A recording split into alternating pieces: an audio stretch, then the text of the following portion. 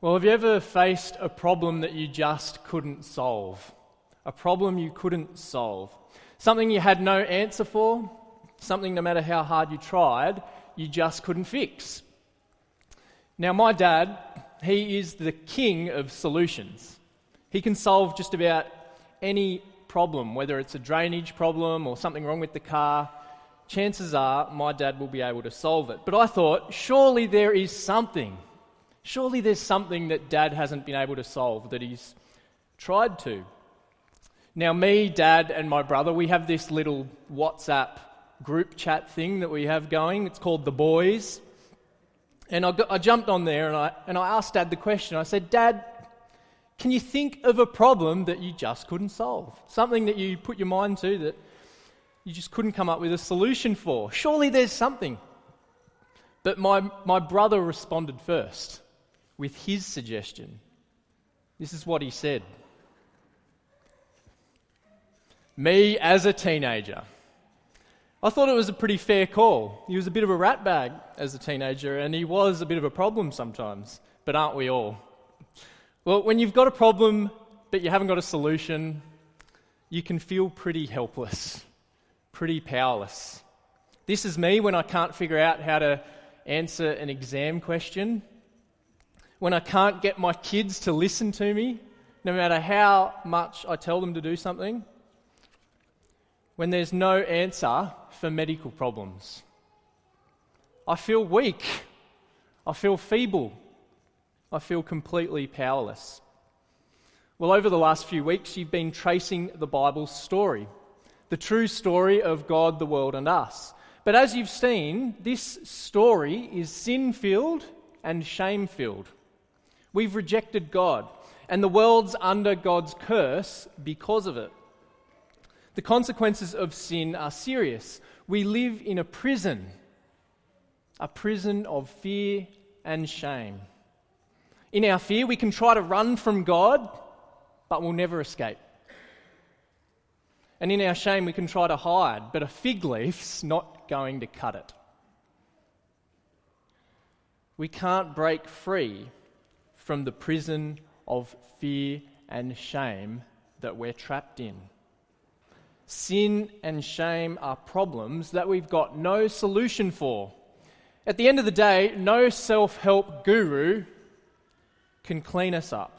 No amount of positive thinking can change our hearts. No instruction manual can lead us out of the prison that we're in. There's nothing we can do about the problem. We're trapped. God has to step in. The solution has to come from Him. And the good news is, while it's our nature to hide, it's God's nature to seek. And I hope you've seen that as you've been following the story. And because you see it time and time again, don't you? As God comes to His people and makes promises. But the high point of God's seeking us out, if you like, comes in Jesus, the promised King and the true Son, the King who will fulfill God's promises, the King who will bring blessing to the nations. And the cross, the King's cross, is the key. And that's what we're looking at this morning. Because with the cross, all of history looks forward to it. All of history before the cross, looks forward to it. And all of history after the cross looks back to it. It's right at the centre. But if we've been Christians for a while, and I'm not taking it for granted that all of us have, but if we've been Christians for a while, this mightn't shock us. Of course the cross is at the centre of the story. Of course the cross reveals God's plan most fully. Of course the cross is God's solution to our problem. Well, praise God if you know and trust that. But the cross should still shock us. Jesus died for me is true. Jesus died for me on the cross is truly shocking. Well, 1 Corinthians, I think, helps us to see this clearly. It shows us the shame of the cross, and that's the first thing I want to look at this morning from the passage. See, the Corinthian world that Paul spoke into was a world that valued honour. It was a world that valued prestige, and you see that in what they desire in their leaders. You know, they're looking for the most impressive leader to line up and follow, the one that's the most honourable and prestigious. But Paul, in this world, preached the cross. This was completely bonkers, totally against the grain of culture, totally against all expectations. Have a look at verse 22. In the world of honour and prestige, what do the Jews demand? Jews demand signs, miracles, wonders. That's what impressed them. If you could do the spectacular, you'd have their respect. What do the Greeks look for? Greeks look for wisdom. Wise and witty speakers who explained life, the universe, and everything in their witty ways. That's what impressed them. If you could speak with style, it didn't really matter that much about the substance, but if you could speak with style, you'd have their respect. But in verse 23, listen to what Paul says. We preach Christ crucified, a stumbling block to Jews and foolishness to Gentiles. Pretty pathetic. In the world of honour and prestige, there is nothing impressive about a dead man on a cross. Now we need to see what Paul's doing when he says we preach Christ crucified. Okay? It's easy for us to just gloss over it without a second thought. You know, we've seen it before. But Paul's making no sense by saying this in the world of honour and prestige. See, Christ crucified is an oxymoron. Sorry to take you back to the English classroom, but if you don't know what an oxymoron is, it's when you have two things that can't possibly go together. Okay, so Christ and crucified are words that couldn't possibly go together. They contradict each other. A bit like frozen steam or upward decline, only far more shocking. Well, what is it to be the Christ? It was the title of the king anointed by God. And the Jewish people for hundreds of years expected God to raise up a mighty king who would overthrow their enemies and rule the world. But Paul's message is Christ crucified. Well, what is it to be crucified? Crucifixion was reserved for the worst of criminals. It was so shameful that in polite society you didn't talk about it. It wasn't dinner time conversation, if you like. The one crucified would be ridiculed and mocked. It would be done in public as a horrific public spectacle. They'd be stripped naked and publicly disgraced, and they'd be humiliated and die in shame.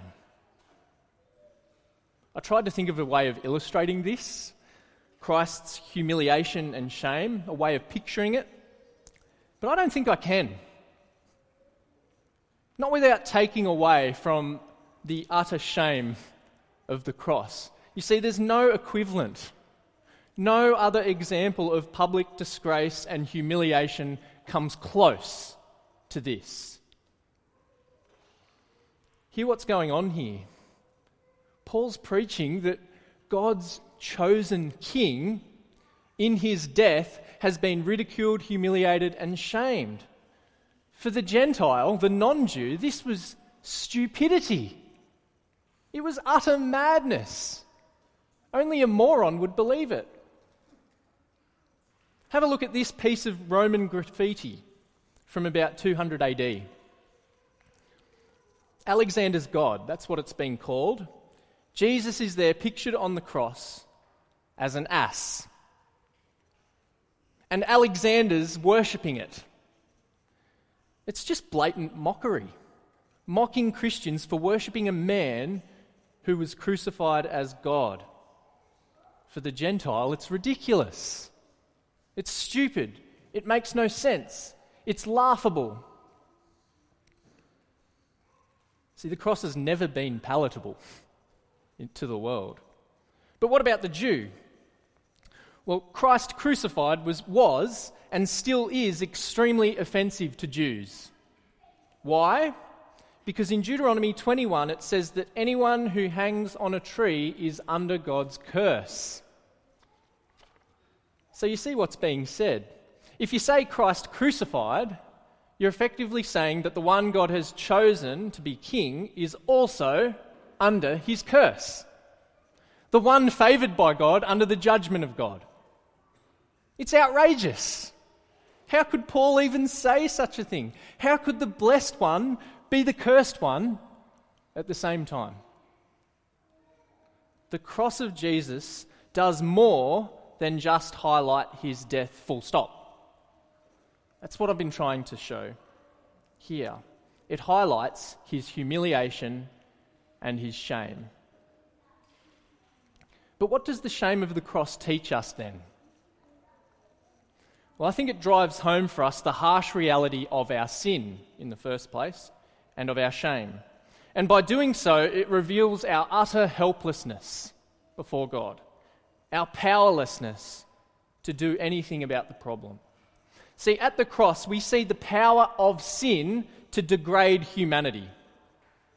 Our sin is so damaging, so destructive, so enslaving that the only one without sin, the only one without shame, had to be shamed.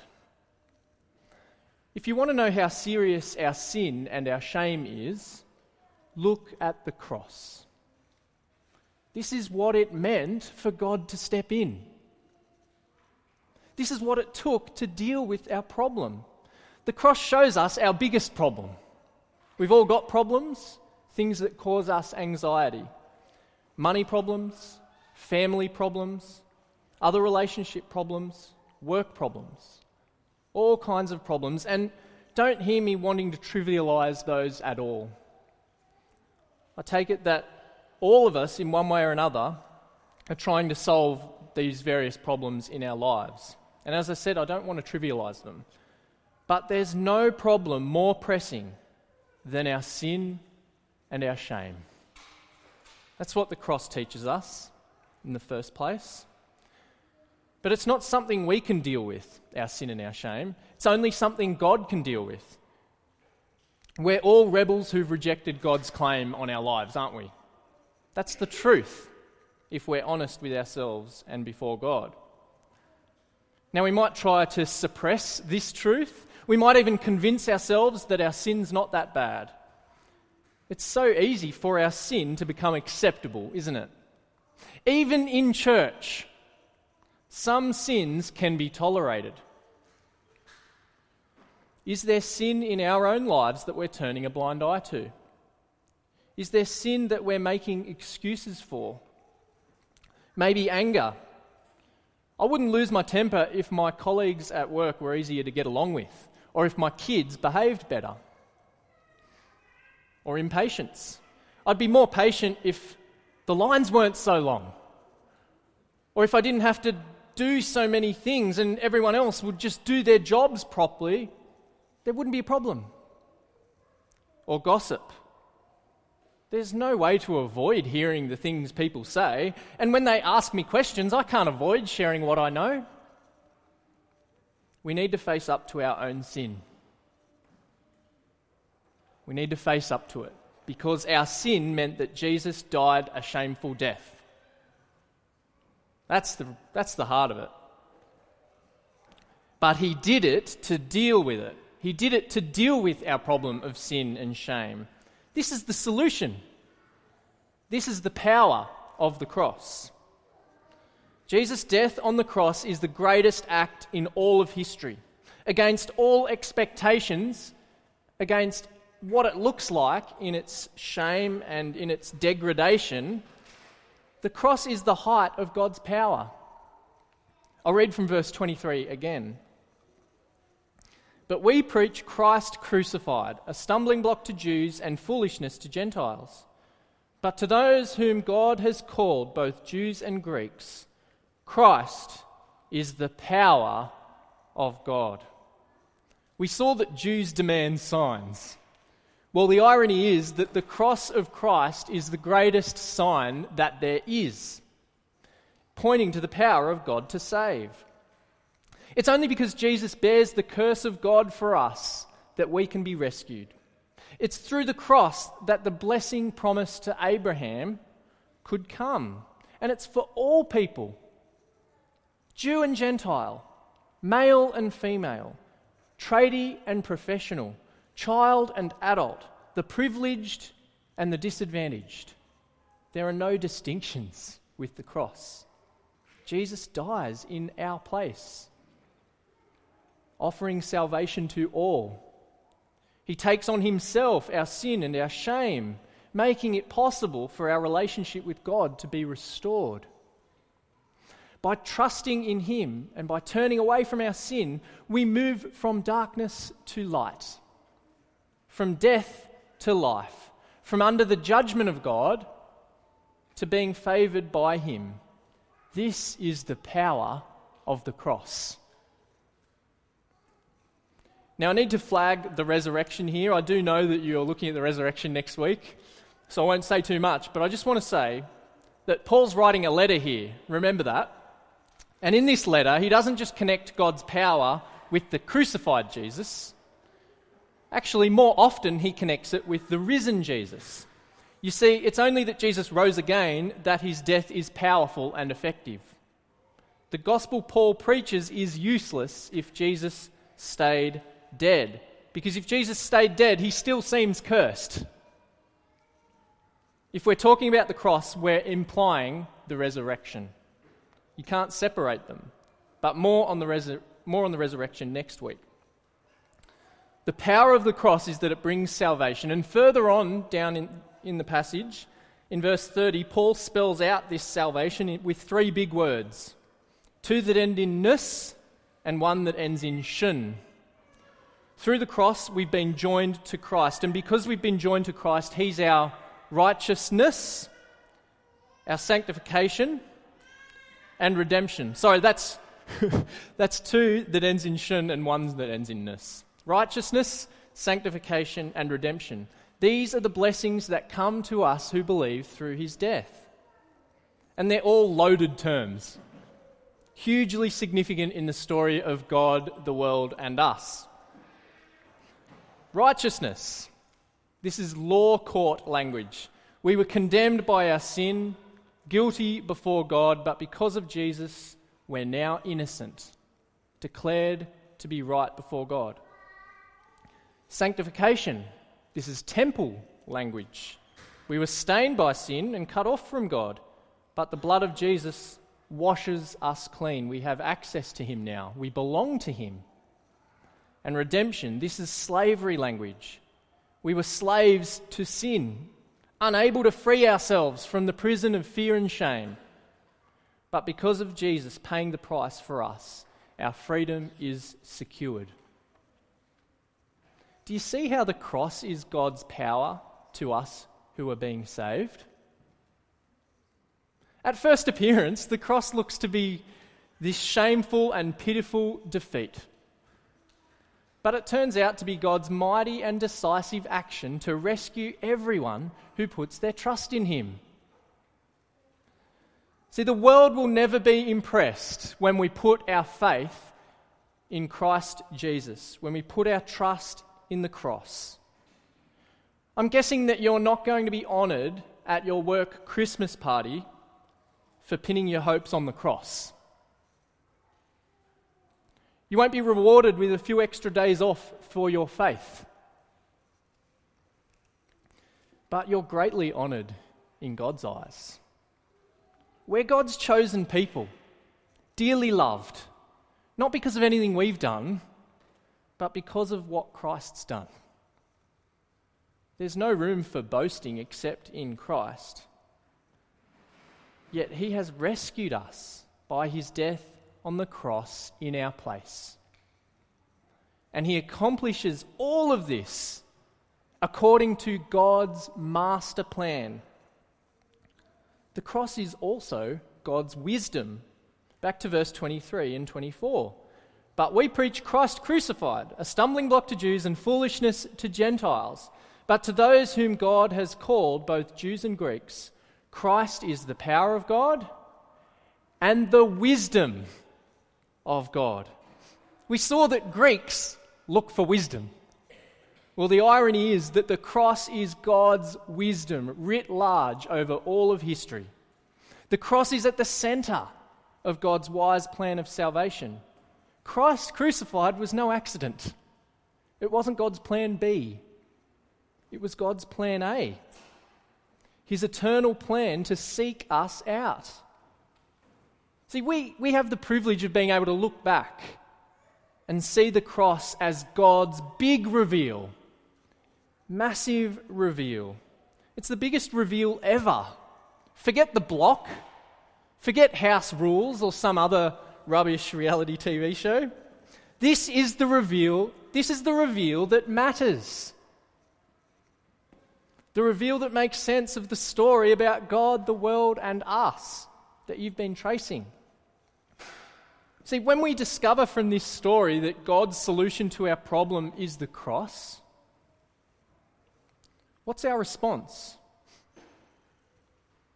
Well, I reckon the Bible reader who reads from Genesis through to a gospel, and then you get the crucifixion, and you read Romans and 1 Corinthians, and you start to see it all come together.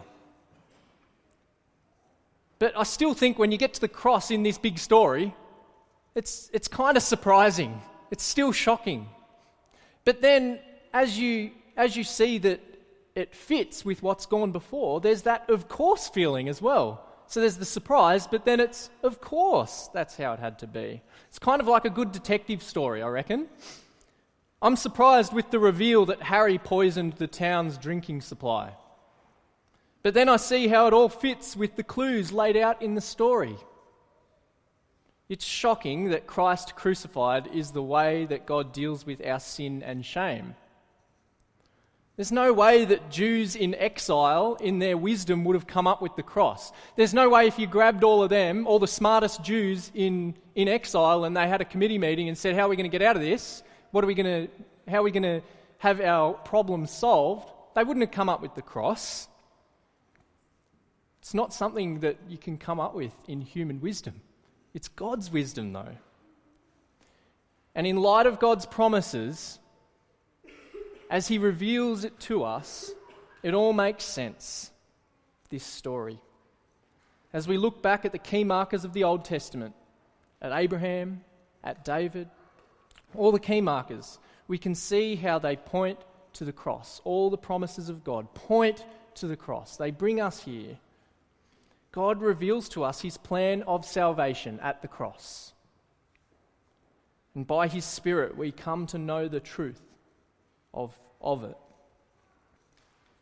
And he does it as the message of the cross, the gospel message, comes to us in the power of the Spirit.